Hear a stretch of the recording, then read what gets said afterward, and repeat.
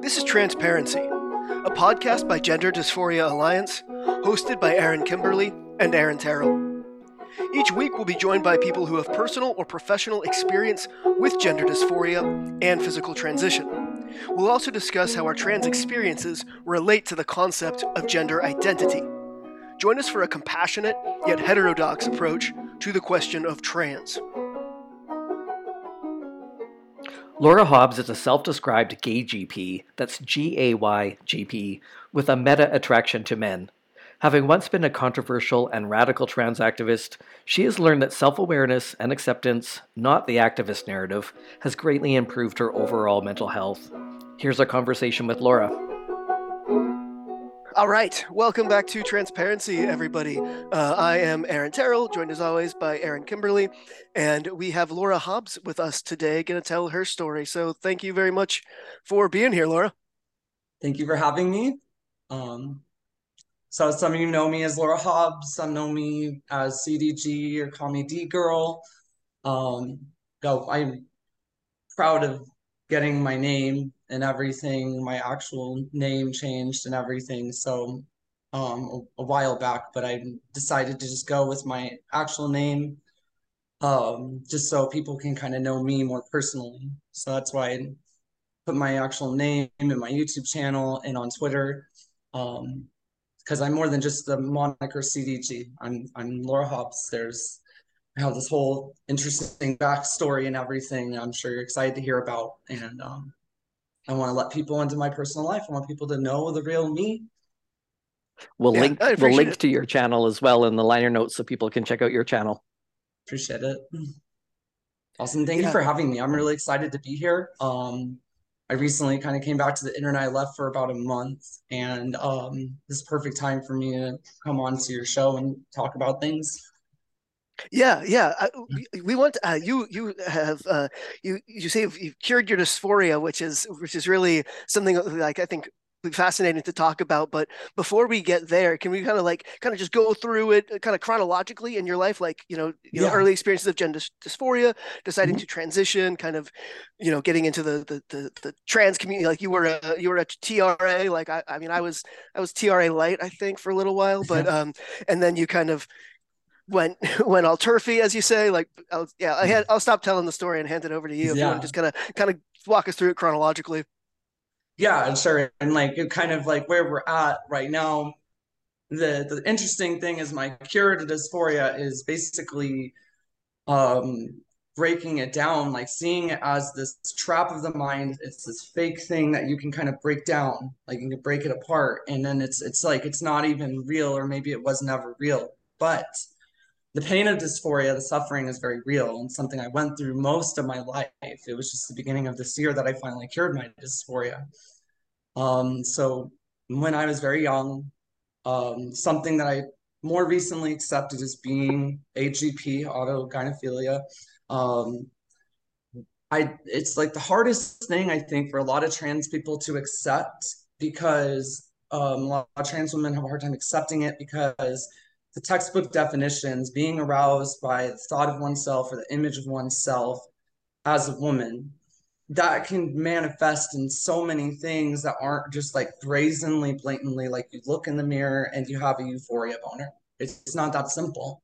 It could be like one time getting aroused, cross-dressed when you're very young, that really like one little tiny little embarrassing thing is kind of like a tell that you're AGP.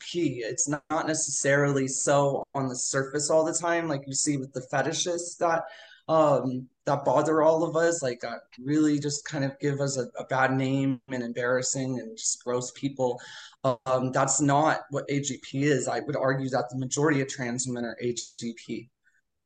For me, the thing I had a hard time accepting with that is because I just didn't really remember having this whole like fetish about myself being a woman. It was kind of more, what I realized is I had AGP very young, and they've observed AGP in kids as young as toddlers. So I thought really hard, remembered very faint memories of arousal of the thought of becoming a girl. That was very young and was very embarrassing right away. So just like I would get embarrassed, like if I for my birthday, I'd ask for girl toys. And one year I was in a Wendy's unwrapping a girl toy, and there was a parent staring at me. Just like, so I knew being aroused at the thought of myself becoming a girl was wrong. Trained myself not to think that way. Trained myself actually try to hide my, desire to become a girl. And when I was a kid, I tried to force myself to be like the boys, even though I didn't really like it. I just didn't want to get beat up. I didn't want to be bullied. I didn't want to be targeted. And I developed a meta attraction, and that kind of is how I sorted that auto arousal. Was I started finding my male friends attractive. And it was just kind of like, and then I was afraid of the secret that I'm gay, that I'm into boys. And that was kind of what I remember more, right? So I don't necessarily remember prior to the meta attraction. And I think that there's a lot of AGPs that it's like you learn very early on these coping mechanisms, and some people do a little better than others. Some people hold on to them, and that's why you see them displaying some. You can have a trans person who looks a little more well-adjusted than like Chris Chan or something, but they're still saying these things. They still have these kinds of like delusions that they get a period, stuff like that. That's physiological AGP. And then there's also different kinds of AGP, and so that's not one that I fall under. Never had any delusions about like what bodily functions I have. Um, for me, it was kind of more the behavioral, wanting to see myself as a woman. It wasn't necessarily something that turned me on and gave me an erection kind of arousal directly. That was more when I didn't really understand what arousal was. It's like very, very little. When I had those auto arousal feelings, when I got older, it kind of manifests itself in like I dress up sexy and I'm thinking about getting, fucked. And can I cuss? I'm sorry if I can't. That's fine. Yeah, I do all the time. And that turned me on, right? And so it finds a way to manifest itself in a way that's more acceptable for those who are AGP transsexuals that more likely to successfully transition, get something out of it, curing dysphoria. A lot of AGP transsexuals are kind of asexual, don't really want to have the arousal. And for a lot of AGPs, that's kind of the goal with going on HRT and getting surgery, is to get rid of that. So I think the difference between like a fetishistic AGP and like a transsexual AGP is the transsexual AGP generally wants to change, wants to be more adapted to society. Whereas the fetishist, once the euphoria boners are gone, their fun is gone. So that's why they tend to detransition and such. So when I was very young, I had developed this meta attraction. I'm getting into my just before my teenage years, and then when I was in my early teenagers, I'm having dreams about kissing my guy friends and stuff like that. And it's just like this big embarrassing secret. Like I thought it was closet gay, right? And it just didn't go away. And then like even when I started, so I'd have dysphoria too, right? The dysphoria came with it right away. So when I was little and I felt dysphoria over, seeing myself as a boy and not wanting that, and feeling like it's just this unattainable thing for me to be a girl. I'd be seen as this disgusting fetishist, this pervert, and all this stuff. And this is back in the 90s in the Midwest too. So I was really afraid of people thinking I'm gay, right? More than anything. That was kind of like ingrained in me, that fear of being outed, being gay, and getting, gay bashed. It followed me so much that like even when I finally started transitioning, it was like I was kind of like trying to find approval from somebody, trying to be like, okay, could this be a possibility for me? And I would make comments, I would joke, I would kind of like talking about like trans women, and it would be more in my like just daily speech with people. And that's when somebody said to me, you should go gay, that would suit you. And I was like, well, I'm not gay, I'm not into guys, because I was like, didn't want people to know. And you know, she's like, oh, you should be trans and you can be with women and be trans. And I'm like, it's kind of like I was waiting for someone to say that. And I was like, okay. So that's where I started. It was in about 2008, I think.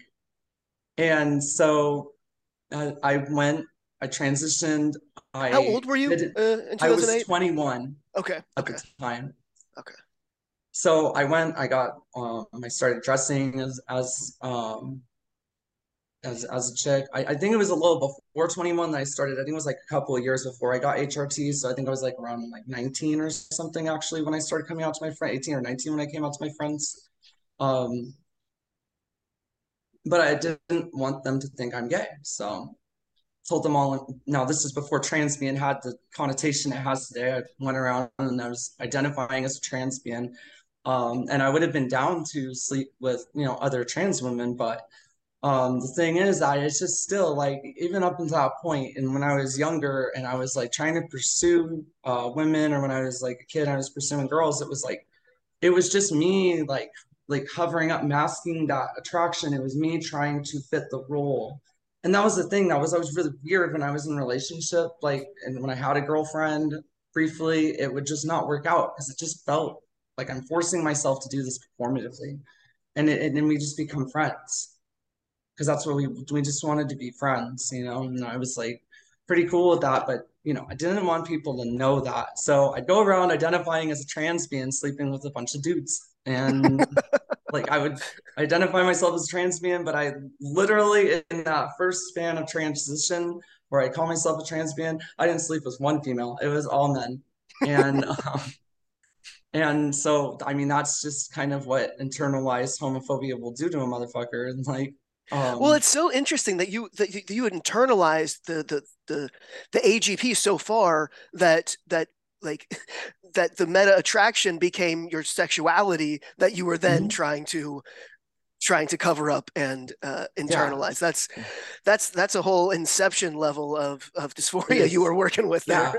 Yeah, it is. Okay. And yeah, it very much is. I would say the difference is usually like HSTS, they kind of find a way to like, minimize their dysphoria when they're younger. For my situation, it still was following me much Right. older and was Yep. pretty aggressive and created a lot of like delusionment for me. So there's a lot of delusion involved.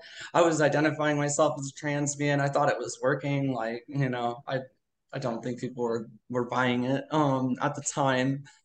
Um, excuse me. And then so it was the thing that's really interesting too is that like as I was saying, like I cured my dysphoria. I think curing my dysphoria was a lot easier than reversing my meta attraction would ever be. I can't really picture how I would do that. And um so when so I would just pretty much like be with guys, and yeah, and it's just like this inception level thing where that's my primary sexuality pretty much at that point.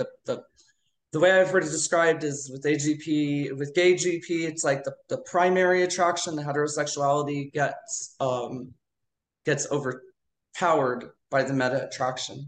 So the meta attraction is now the more prominent one. Well, Um, it kind of sounds like that you don't have, and I've learned these terms, so I'm gonna so allo sexuality, right, being attraction to others, external attraction.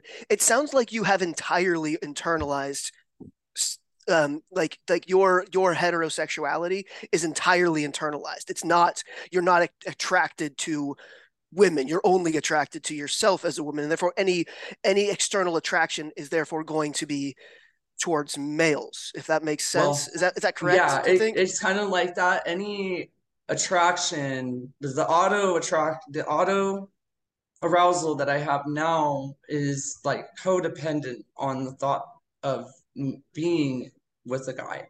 So it's just very typical of like a normal sexuality. I imagine sex picture just something a little different than me than I've heard from some AGPs with meta attraction is in the meta fantasy, like the other person doesn't have a face. because it's more about the self. For me, I'm Mm-hmm. picturing a person. I picture the face and everything. Seeing a guy with, you know, strong jaw, chiseled looks, he's got nice muscles and stuff, like, and I'm picturing him. But that's part of my auto fantasy, basically, my meta attraction. It's just become so deeply ingrained because I wanted so badly for so young just to be normal. So that was kind of like the normal that I created in in my meta, basically. That became my normal. I've read on AGP subforums or subreddits that like the only thing that like a lot of gay GP can do if they want to become, you know, not meta attracted, like just a normal heterosexual, is you have to resimulate heterosexual attraction, which like You never learned. I couldn't do it. Like, and that's the Right. thing. I was never really that interested in women, and like it's not like I'm not like disgusted by vagina. I guess some gay guys are supposed to be like, ew, gross. Like, and I'm not like, I mean, I've had sex with women and enjoyed it like about like two, three partners out of like 25 or something.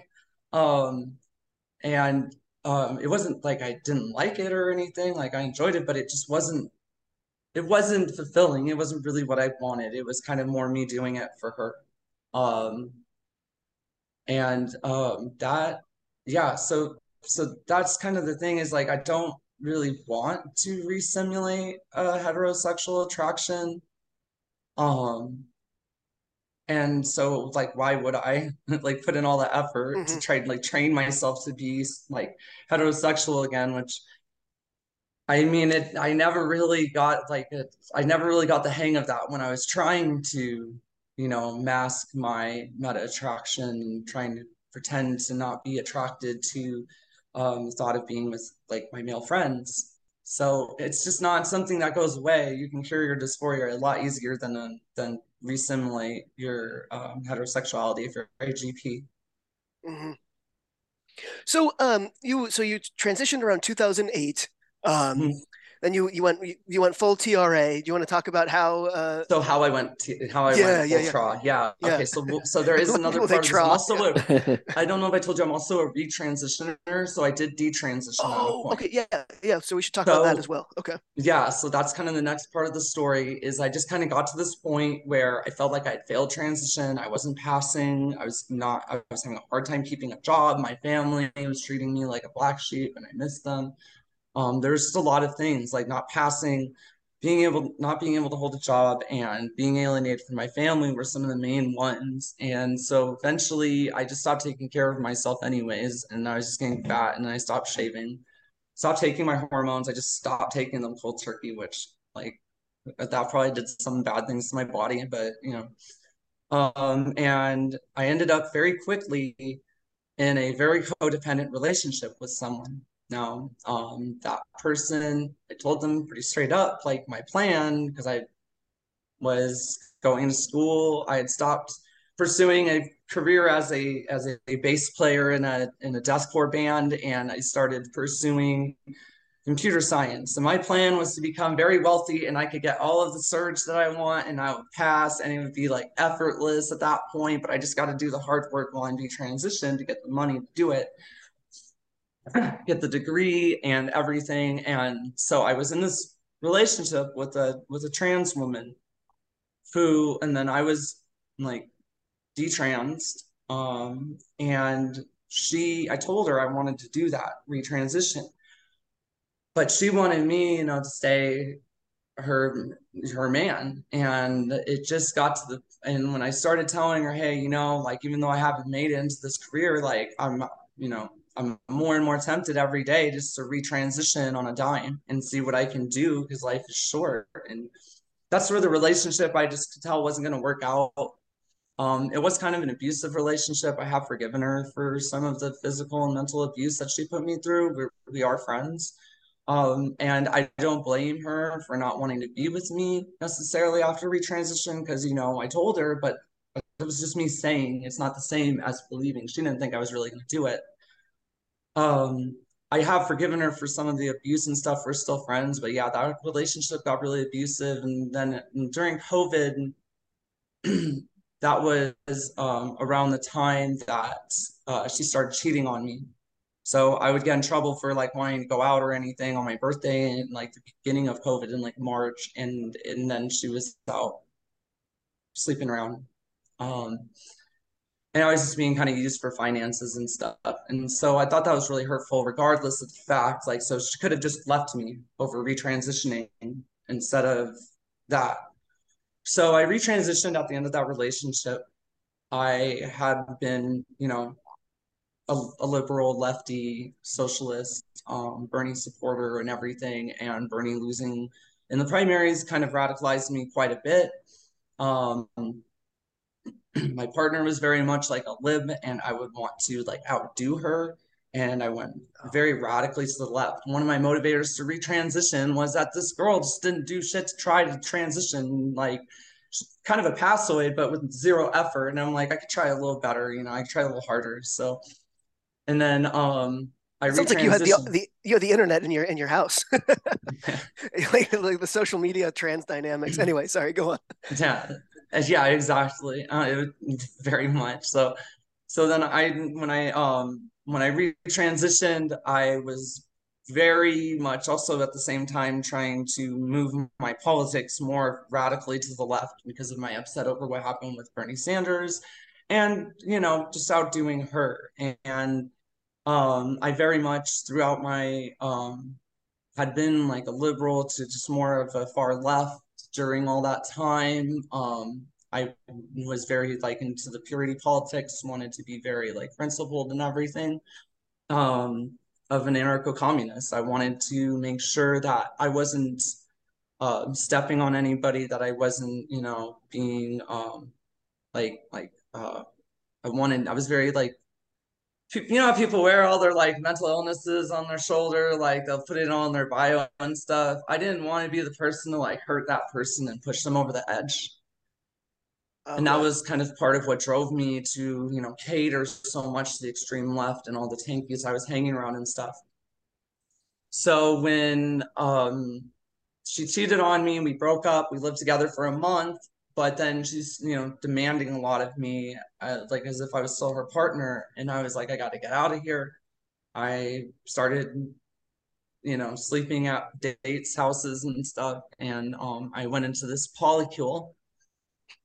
And As you do. so, yeah. And so that was organized emotional abuse. And basically, I came in and like when I first saw went into a dysphoric depressive spiral, right, like the next day, and like couldn't be like bothered by anyone. And then the other two, I got really kind of close to one of them, and the other one was jealous. So then the one that was going to be my girlfriend, it took her about a week to start treating me like shit, to cater to her girlfriend. And they would just kind of bully me in the house. And I eventually just felt like kind of shitty, like living in their house. Well, I'm not really getting along, right? And so I decided to go live in my car. So, and at the end of 2020, I was, sleeping in my car. Um, I had a friend who would let me stay with her sometimes, but it wasn't like a regular thing up until New Year's Day, in 2021, when I was sleeping outside in my car and it was freezing cold. And she called me and she's like, "Look, I had a friend who was homeless who died from hypothermia. I don't want to happen to you." So I started staying with her. And it was that point, 6 days into that, I had gotten robbed at gunpoint at work for twice in 2 months. So the second time it happened, I took a few days off work and I was going to go back, and I just couldn't bring myself to go back to that place. Um, so I was without a job for about 2 months. First time in my adult life not having a job. I started being really creative. I did all this art. I was doing a lot of my TRAW activist content. I was kind of a grifter at the time too. Like I was just trying to get like some money and fame. I would post some very extreme TRAW videos. Um, I would Kind of do like what? I would do sex art or sex work online, and I was talking about meeting clients and stuff, and I'm glad I never really got into that because it was probably going to be really sketchy. But so I started doing kind of like I'd cross my content politically over with my porn content because I was the pro sex, pro like body positivity stuff. And I thought it was like a good idea to combine them. And like that just led me to so many traps. But yeah, there was some of the stuff that I got known for was like I went viral in December of 2020. I was it's kind of embarrassing. Like I, I actually there's a clip of it in Dress Goes Spinny where I'm holding a gun and basically I was saying that like turfs are gonna have to like kill me and take this gun from my cold dead body. I didn't like threaten to shoot anyone directly, like, but back then I was thinking just like I'm doing this like in America, like waving gun around all drunk and shit. It's so stupid. And I didn't really realize how terrifying that probably looks to a British person that doesn't see a lot of guns. I'm out in Arizona where there's guns everywhere, so I didn't really think too much about it. But and I had been watching all these like mobster movies. Like even watching like Scarface and Casino and stuff, like because I was holed up in this hotel because I thought the girl I had been couch surfing with, I thought she had COVID. So yeah, that I had been just like isolated watching these like gangster movies, and then like I'm arguing with these rad femmes, and one of them they start going after the fact that I have pictures posing with my gun all over my timeline. And they're like, this person's insane, should not have a gun. And that's when I was like, you're just a bunch of cowards.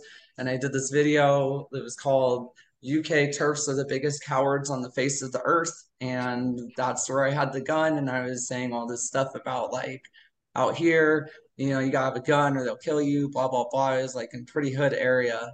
But yeah, I didn't really think about how that's a very threatening posture to make a gun video like that. And so that was the first time I was kind of put on the GC radar and I went a little bit viral. And then I was just still like struggling to keep myself sheltered. I was like, because I was wearing out my welcome at one point at that place I was staying, and I was just getting more angry, more upset, and I finally went back to work after like 2 months of not working. I just felt like such a moocher and so lazy, like I just had to do something. So I went back to doing the gig apps like Uber Eats and Lyft and DoorDash and all that stuff. And so something that got my attention, something that started pissing me off a lot as a traw was I noticed that I get treated a lot different as a customer versus when I'm picking up food for someone. As a customer, I come in, oh, hey, ma'am, how are you doing today? Thank you so much. Oh, you're just lovely, blah, blah, blah. I come in as a driver and it's like, what? What do you want? Are you serious? And then they just like, yeah. Or they'd be like, hey, bro, what's up, dog? Like just being like really kind of like hostile, like fake friendly, like kind of using like overtly familiar terms. And so then I was getting really mad about it and talking about this on Twitter on my old account. And that's when I got basically I was locked inside of Popeyes because I was picking up the food. I was picking up two meals for someone for an order that I was delivering on, I believe it was on Uber Eats or DoorDash, I forget which one. Um, and they locked the door, even though I was inside.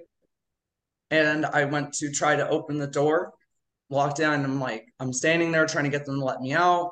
They're ignoring me. I find this is very common on the gig apps. They just kind of like leave you standing there, just like. Were they closing up or what was the Yeah, situation? it was kind of towards the end, but at the same time, it was just like, I don't know. The whole thing seemed really weird to me. The guy came out and he's like, thank you, sir. Let me get the door for you, sir.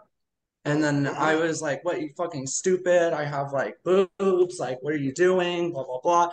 And then I was leaving. Um, and I got to my car and I put the food back and I was like, I'm not going to leave like this. And I came back and I did this viral video where I pop off on him and I was yelling at him and making a scene. And the next thing you know, I'm on Steven Crowder. Um, And I've got like literally like a Nazi writing an article about me, and everybody in Stormfront's like talking about me and shit. And I have like a Kiwi Farms thread and a lot of hate comments, like a lot of hate. And so I think I kind of needed that, honestly, because I was very delusional. And I thought I was doing the good thing. Like I thought I was doing the right thing.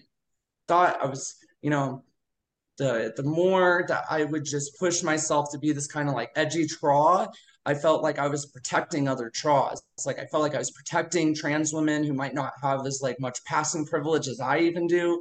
I felt like I was like protecting them and I was doing the right thing. So it was really hard for me to just like let go of. But some things started to pique me. So when I went around like BreadTube and on the left trying to get support for what happened to me, I felt like, you know, like this is like I'm getting treated badly while I'm just trying to work a job. And I wanted people to support me. People were just kind of sad and like watching my video, not a lot of commentary or anything. And it just probably, they probably felt like it looked really embarrassing how much of an ass-mad meltdown I had had. But it wasn't even just like a month later that there was the We Spa incident happened where Darren Rogger, if you're familiar, went into the We Spa in downtown Los Angeles and exposed himself to several women, including a young girl. So that happened, and I decided to discourse on the matter with people. I wasn't sure. I was kind of like trying to be like more good faith on this. You know, it seemed like a really big deal if it was true that a trans woman went and did that. At the same time, I wasn't fully trusting of the media and stuff because everything that happened to me, and I just wanted to ask some questions. So, you know, I was asking people on the TRAW side, and I was asking people on the GC and RadFem side, like, you know, what do you think of the situation? What do we know? Was it actually someone exposed themselves? Was somebody in the changing room, like wrapped in a towel getting screamed at? Was there even a person? And so what I found was like the RadFems and GCs would just have a conversation with me and be rational. And then I noticed that the TRAWs were just extremely bad based. But I didn't really say anything at first. It just kind of stuck with me. And I'm still doing this like content. I was really mad about my Kiwi Farms thread. I felt like it was making me like a target of like violence and stuff. And I thought that them like putting all that information out there about me is gonna get me hurt. I was doing the whole like shut Kiwi Farms down bullshit and like, you know, and they just laughed at me. So eventually I kind of figured you can't beat them, destroy them. So I went on the website and I was gonna troll them. I was going to troll them. I was going to try to get them to like self-report on being a bunch of like pedos or something. And quite frankly, like quite quickly, they just ignored my bait.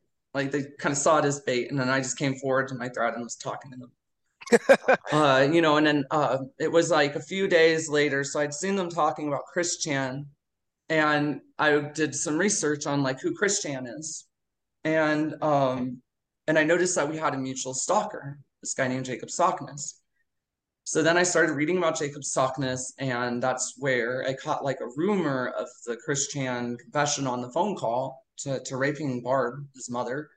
I found that like the night before the leak had come out, somebody was trolling saying that Jacob Sockness had hacked Chris Chan's computer. So this is one of the people who, you know, participated in that gay op where they got that confession from Chris.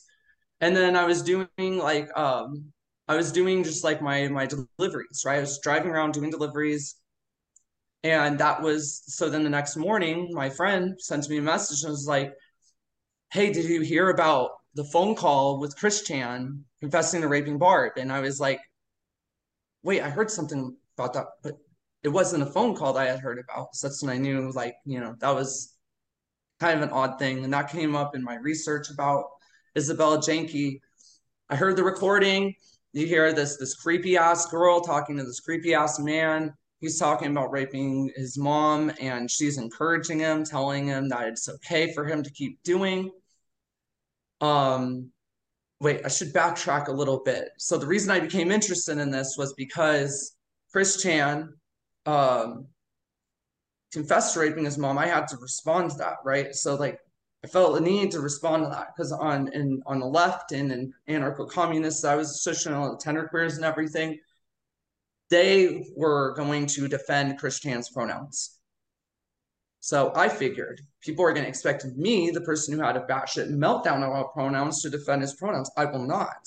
And I will make it a point that, like, and I didn't misgender Chris at first, but I told people, like, why are you going to make enemies with the people who do?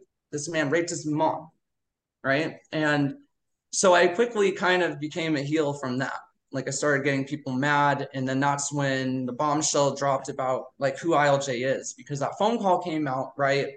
And there was something really creepy about like that interaction with the girl. And then when, long story short, she got doxxed, and she got a huge dox thread that it was discovered that she draws CP. She planned to get Chris to kill himself for a year.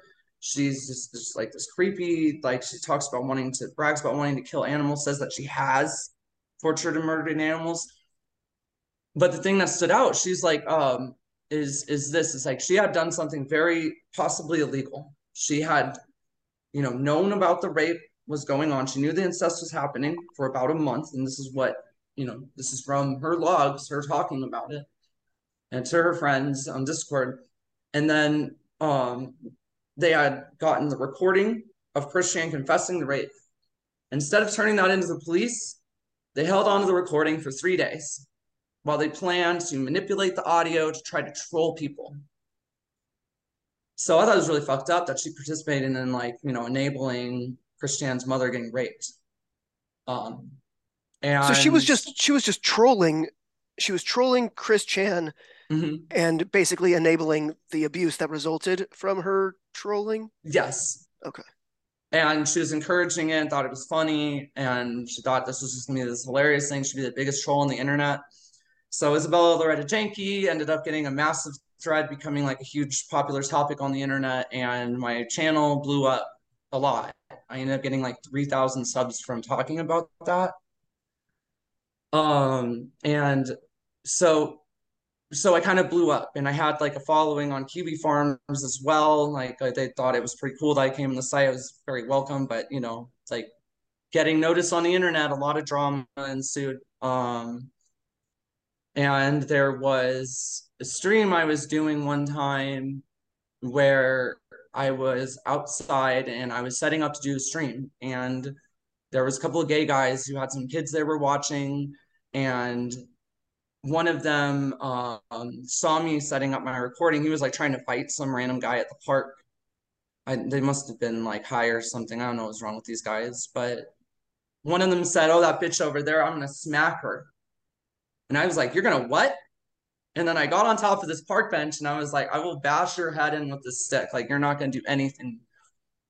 Long story short, I called them degenerates and F-slur, and I felt like embarrassed to show that on camera. This guy threatened to pull a gun on me, and I'm like, you pull a gun in front of these kids, you're gonna traumatize them for life. And then I backed up because I had a gun on me, and I'm just like, look, people who really shoot you, they're not gonna say anything, man. They're not gonna warn you.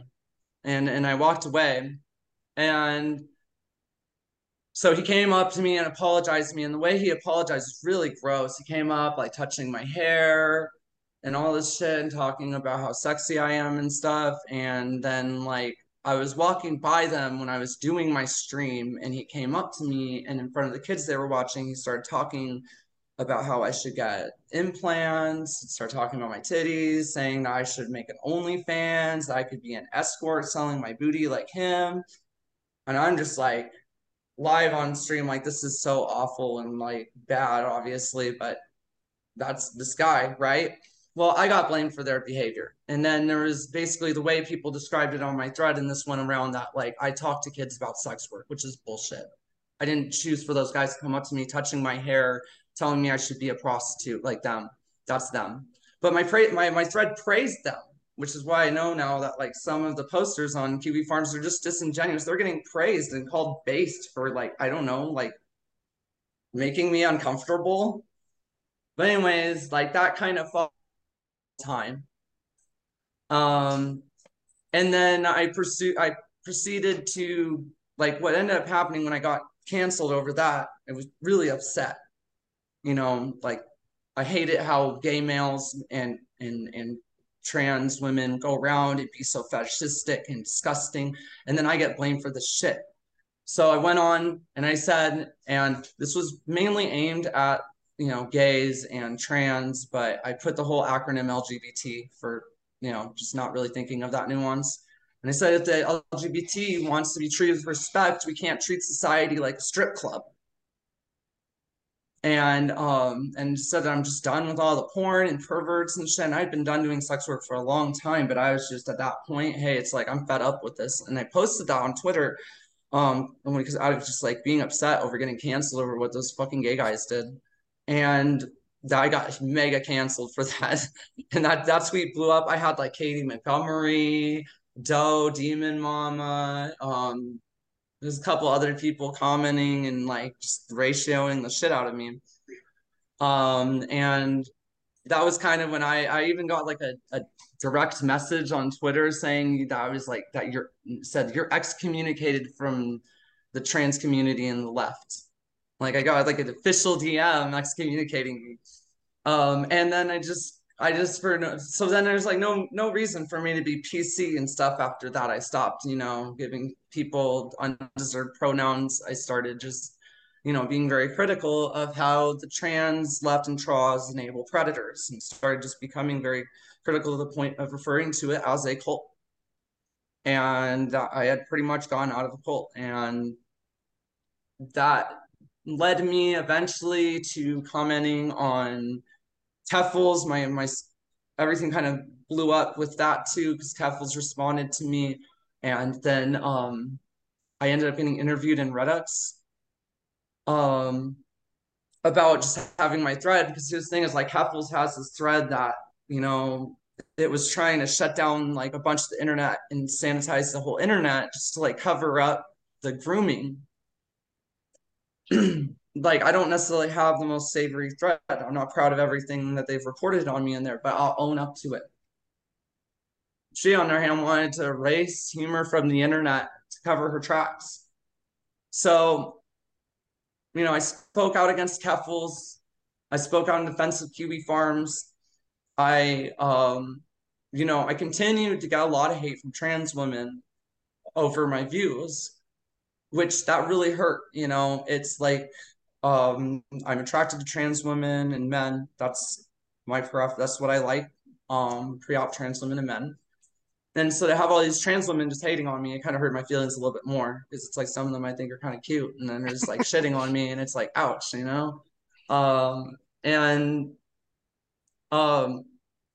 and then it was like it got to this point where interacting with trans women, I'd kind of start to like really hate trans women a lot, and interacting with them would just boil up my dysphoria a lot, and have to really limit myself.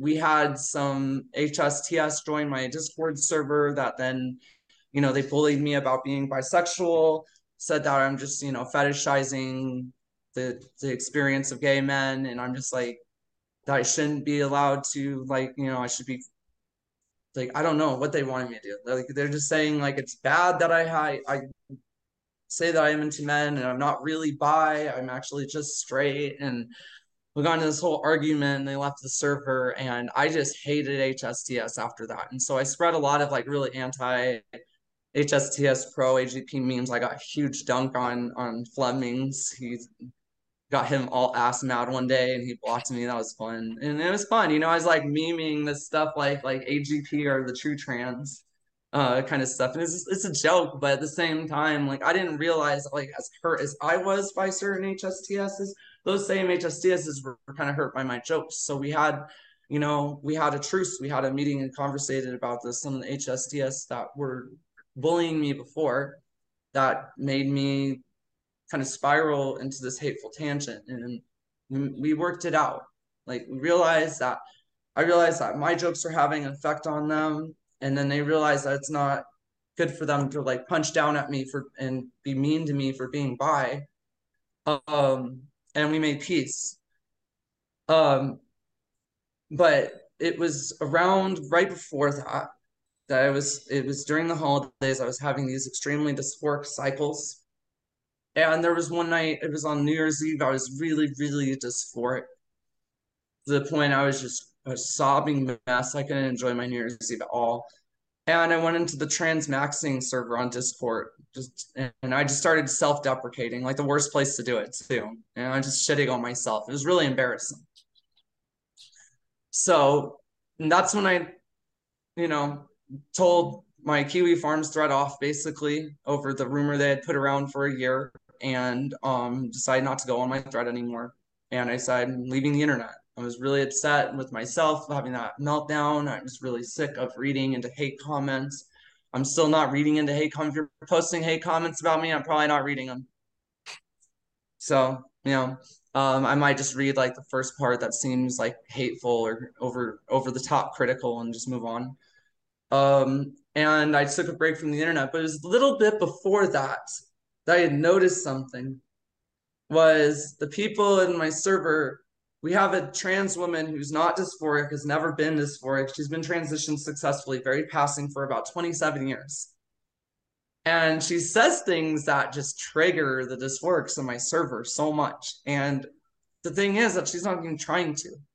They get so upset with her not having dysphoria, being trans, being so passing, not claiming not to be HGP, but also attracted to women.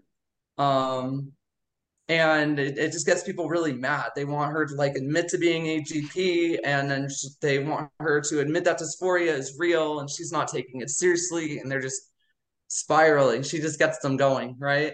And I just thought it was so funny. And I'm just like, God, like it's starting to make me just want to like cure my dysphoria so I can like join in on the fun.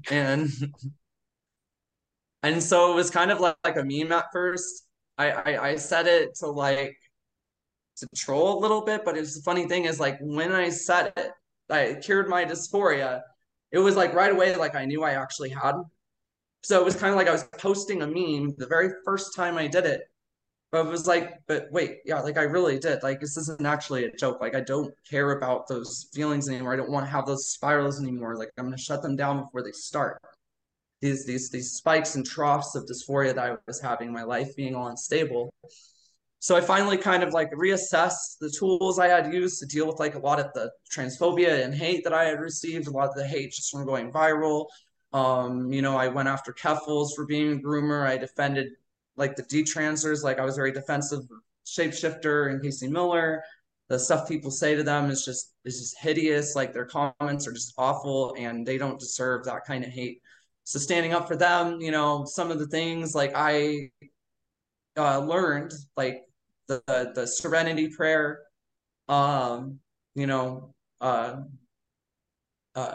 knowing like they're being grateful and knowing like what you can change, what you can't change, having the ability to know the difference. It should just all be good after that. Like if you go to that Serenity Prayer, a little bit of just kind of like seeing it as like embarrassing. Like why would you even admit if you had it?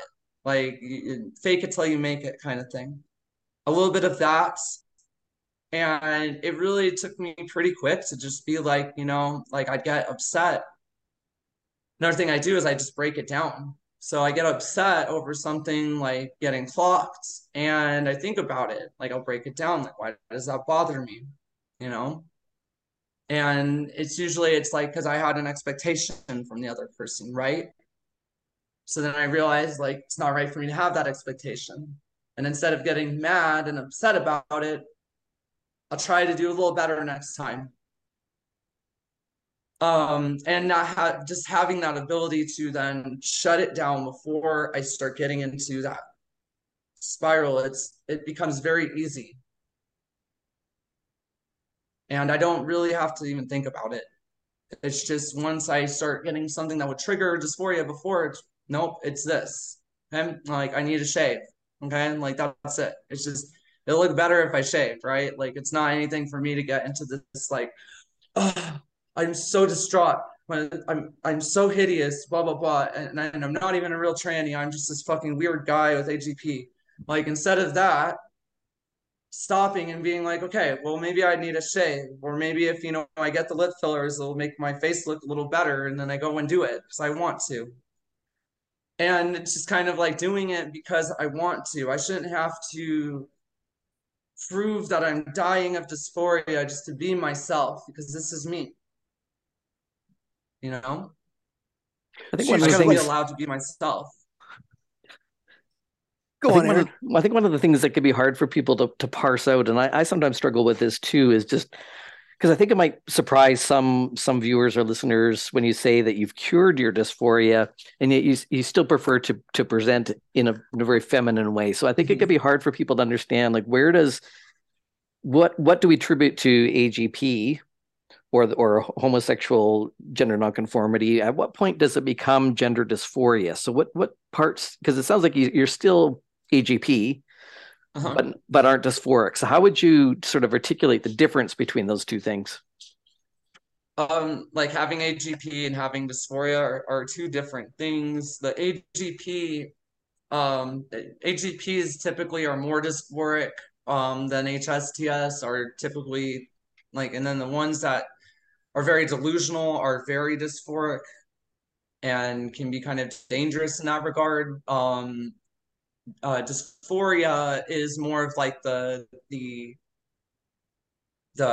pain and loss feeling of not being able to have the appearance and not being the opposite sex, right? So being AGP, that then, you know, can manifest into dysphoria, like, because you're not, it's like you realize that you're not. You get euphoric thinking of yourself as a girl, thinking of yourself as a woman, once something wakes you up and you realize, well, no, I'm actually a dude, it then you get that disappointment, right? So it's like that disappointment, that longing, that sadness, and like kind of like a wallowing spiral is what I would say dysphoria was. So I had AGP my whole life, but when I was little, I would go through dysphoric spirals every day. It would be like I would be all euphoric, thinking like I'm gonna grow up, I'm gonna be a girl one day. There's all these magical things I'm reading about on the internet, and then realizing I'm not very feminine. I was a boy and all this stuff, and I'm just like, I get sad,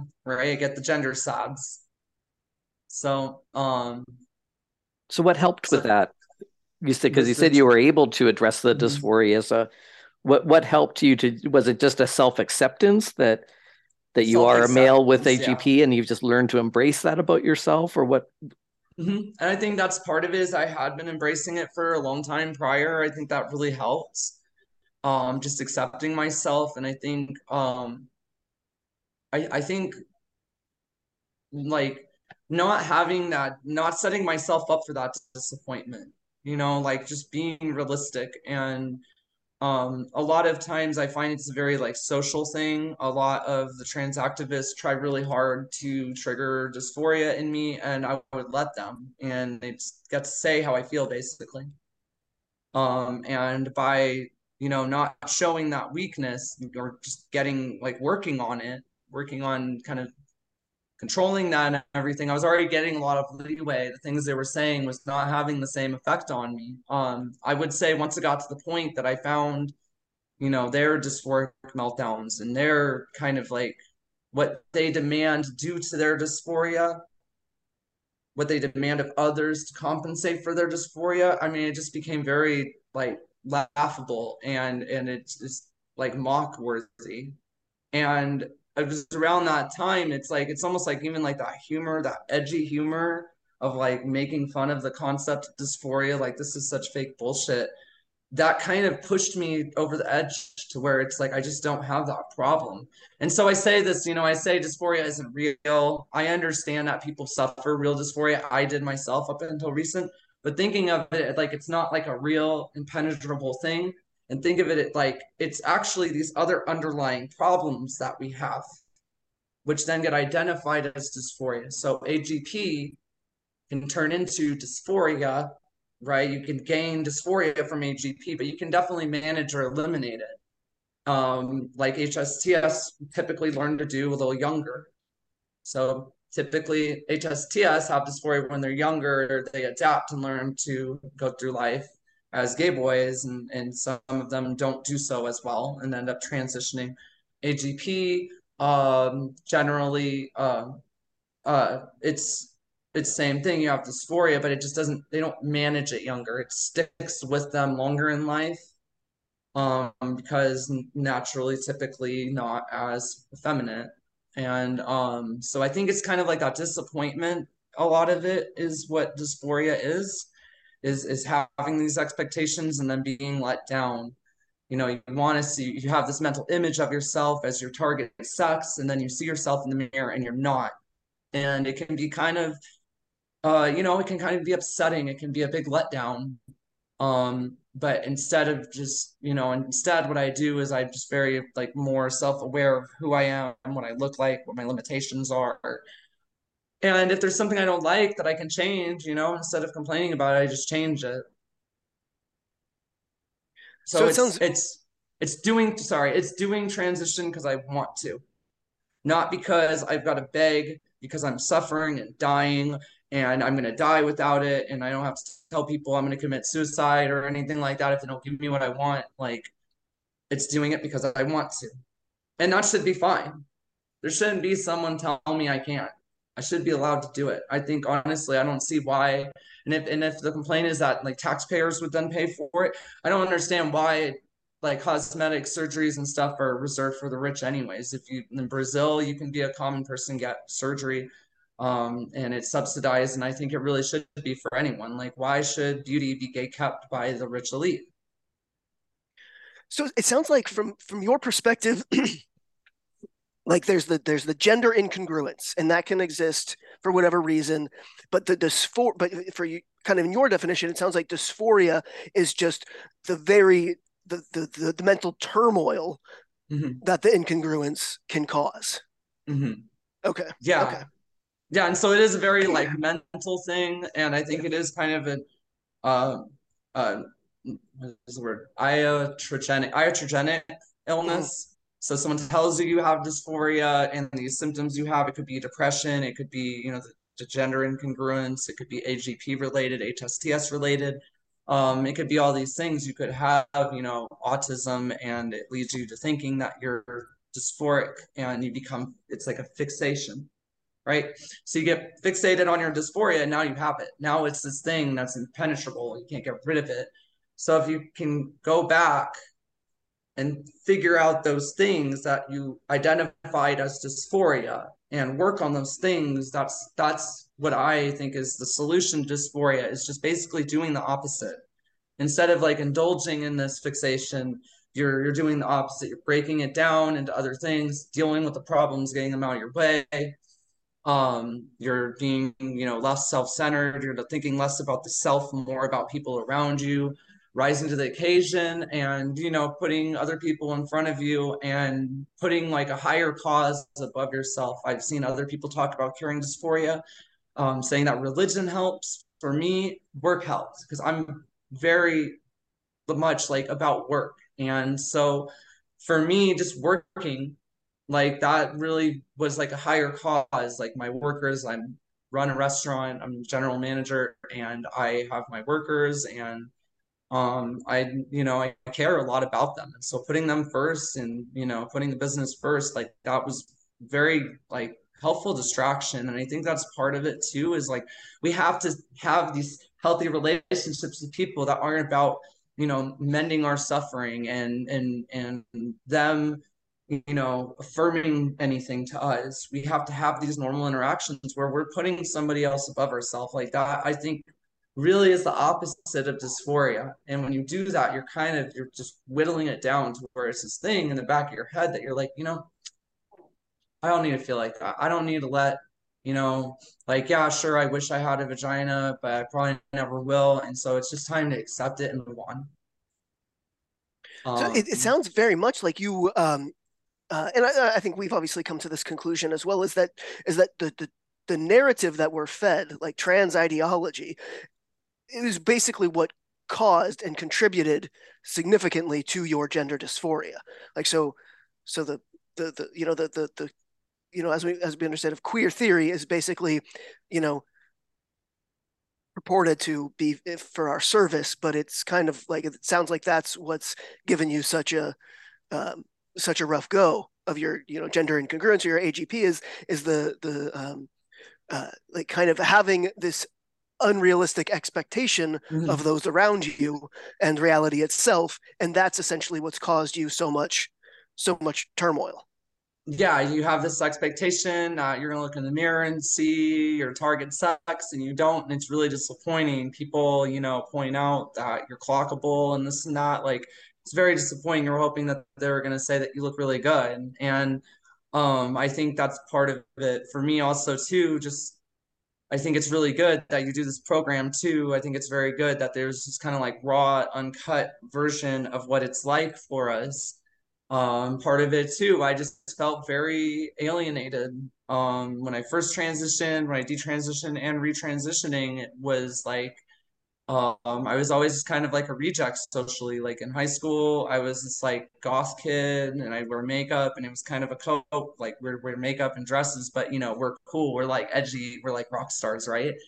But I got to wear girl clothes and not get made fun of as much. But I still get bullied by the jocks, right? And then the jocks all came out as gay and they were all the popular drag queens at the club. And I was just the weird one in 2008. I was like the one tranny there, and all the drag queens were all popular and cool. And I was like the weird one who's taking the actual HRT and stuff. Um, and then it became like I'm the AGP as I moved into, like Blanchardism. It's like I'm the AGP just getting bullied by all the like cool, pretty, popular kids. And I really hate how, like, in mainstream gay and trans, it's like you only get this representation that's super, like, polished and perfect looking. That's why you have some of these, like, rich and famous trans men who were mocking Casey Miller for going bald. And it's just really disgusting. You have these people who have so much access to cosmetics and surgery, and they're definitely part of the elite, shitting on normal people who, we might not necessarily have the money for surge. We might not necessarily have the perfect transition because we're poor, right? Like, and so then we got shit on for that. And so I think it's kind of like this hierarchy of validation that a lot of us get trapped into. That's like kind of more of the social aspect, is that you have to pass a certain way to be valid. And so a lot of people just can't get out of that rut of chasing that validation. And you'll see this on like the AGP side with a lot of depression and coping. You'll see this with a lot of HSTS coping by, throwing AGPs under the bus and constantly having to talk about how perfect they are to try to get people to reaffirm that to them. It's like the dysphoria, I think a lot of it has to do with like not only like what you see in yourself that's disappointing, but then just kind of how other people are receiving you and where you're put on this hierarchy. So again, seeing all that for what it is, this big giant facade, it's just really easy for me to let go of dysphoric feelings. Not my fault that these people got lucky and got rich and they have all of the cosmetics and surgery they could want. It's not my fault. I did everything I could.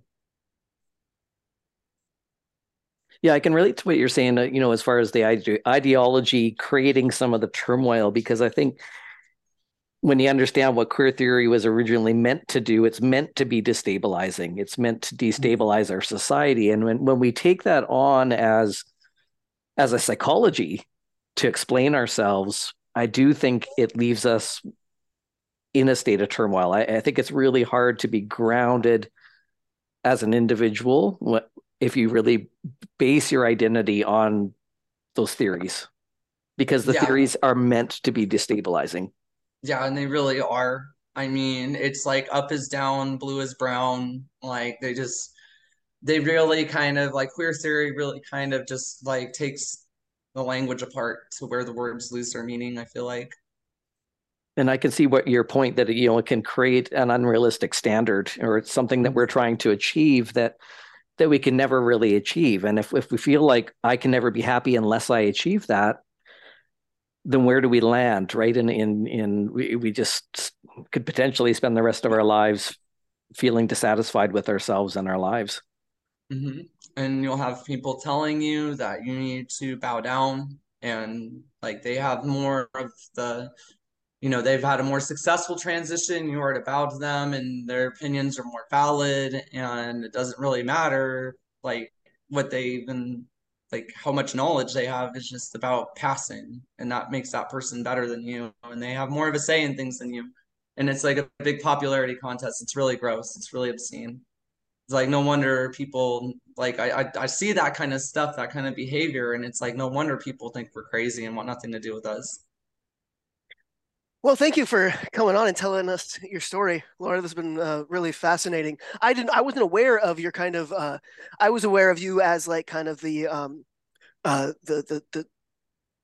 for lack of a better term, like self-aware AGP who's willing to get into this stuff and talk about it, Mhm. and being critical of the ideology. I wasn't aware really of your passive like that the whole Kiwi Farms and the kind of live stream notoriety stuff. Yeah. So that's all that's all been interesting to hear about. So thank you for telling Well, it all. thank you. And if I can I add one more thing, is just that what was it? There was one other thing I was gonna say. Yeah. Was that uh shoot, I just had it and I just lost it, and it might come right back to me, but oh, okay, yeah, about like where I am with Blanchard and everything. I think of it as a good starting point. I don't think that it has all the answers. I think that it is a good starting point. I don't think it's necessarily like a bunk typology as some people suggest. But I do think that like bisexuality is real, and I think that gay GP is a real thing. That's just not something you can just willy-nilly reverse. And so I stand by that statement. I think that when people shame my meta attraction, that is homophobic on their part. I think that when people try to be biphobic to me, that is also, completely bigoted. The reasons why I have meta attraction, um, and why I am bisexual is because of my AGP, and I don't think there's anything wrong with me being bisexual or having a meta attraction to males, and that's just kind of like permeated. So Mhm. I just think that it's even though like I don't think Blanchard got it wrong necessarily, but I do think that like some AGPs, like the meta is real. Like the meta is just as real as the real sexuality as a non-meta attraction. And I think I wish people understood that about like when I talk about gay GP and they come in and they're commenting like, no, you're just a heterosexual. And it's like, if it was that simple, then like I wouldn't have had all these issues in life. Like it would have been so easy. I would have just like turned it off. I would just turned off the meta attraction and just dated women, and just been normal. Um, but it's like I was able to kind of do that with dysphoria. So I think that's kind of the takeaway, is that like you can cure your dysphoria, but you can't change your sexual orientation, what you're attracted to. And why would you want to? Mhm. Yeah, yeah, and Yeah. we obviously talk about the different causes, different pathways to gender dysphoria. So we talk a lot about it on here, but we've also been talking about how there's different pathways to homosexuality, and Mhm. potentially, and just because you weren't born with an attraction, with like it doesn't mean that your attraction to men is any less real than somebody whose dysphoria or whose Exactly. attraction wasn't born of yeah like And an inversion. the more Yeah, people coming to the table who are self-aware, I agree with you that typology isn't perfect, but it is real. But I think it doesn't help it's a matters foundation. for everyone to just deny that it's real at all, because how do Hmm. we advance the research if everyone's just kind of fooling themselves and fooling everyone else, right? I mean, the more that we're willing Yeah. to sort of dig into and be honest about what we've experienced, the more we're all going to understand each other. Yep. And I think that it's kind of just like with with um with AGPs, I think that you first of all, I think most trans women are AGP. So like I I think that think the they data kind of, bears that as yeah, well. Yeah, vast majority of these trannies on Twitter you see throwing AGPs under the bus or AGPs themselves. yeah, they're just not Um, willing to accept it. Yeah, yep. It could be something very young when they had some kind of like an auto arousal that they're in denial or have masked with meta. But it's a very real thing. Well, And I I think a think, lot of their denial has to do with the fact that it's kind of cartoonized, like it's by mm, both the trans activists and the feminists. It's kind of oh yeah, vilified, and it's like a oh cartoon yeah. villain, and so it's easy for somebody to go, "Oh, I'm not that," you know? Oh yeah, you'd be surprised like the kind of hateful things I get said to me from trans activists who are supposedly the pro-trans ones because I, own my AGP.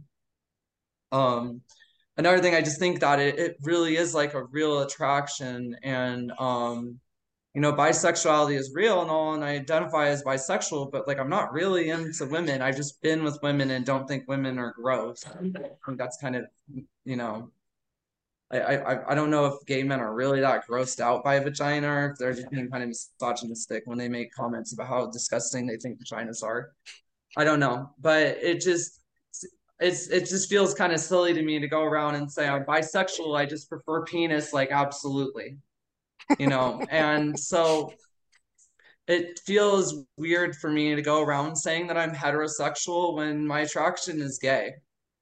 So I mean, it's like I would have somebody, if everybody was, you know, believing the like most simplistic version of Blanchard, they'd be like, oh, that's what they've gone on me before, is like calling myself gay or saying that I'm bi with a penis preference. They're like, oh, you're misappropriating homosexuality and all this stuff. And it's like, no, this is just me. Like Yeah, I can't change it. So I think yeah. it definitely is like a form of bigotry that we face when when gay GPs are stigmatized. But even if I was still into women, like I don't think that, I don't think it's necessarily like creepy or bad that like an AGP has like they have autogynephilia but are still into women. Like that's more common than my Mhm, case. And I mhm. don't think that's bad. I think, it's some self-awareness. I think if all AGPs were given a little more self-awareness early on, it could save us a lot of trouble. I think that's a big part of it. Yep, yep, and that's something we want to do here. Is if people know this stuff, it saves you a lot of heartache and trouble down the road if you actually Mhm. know where your motivations are coming Mhm. from. So thank you again for talking about it.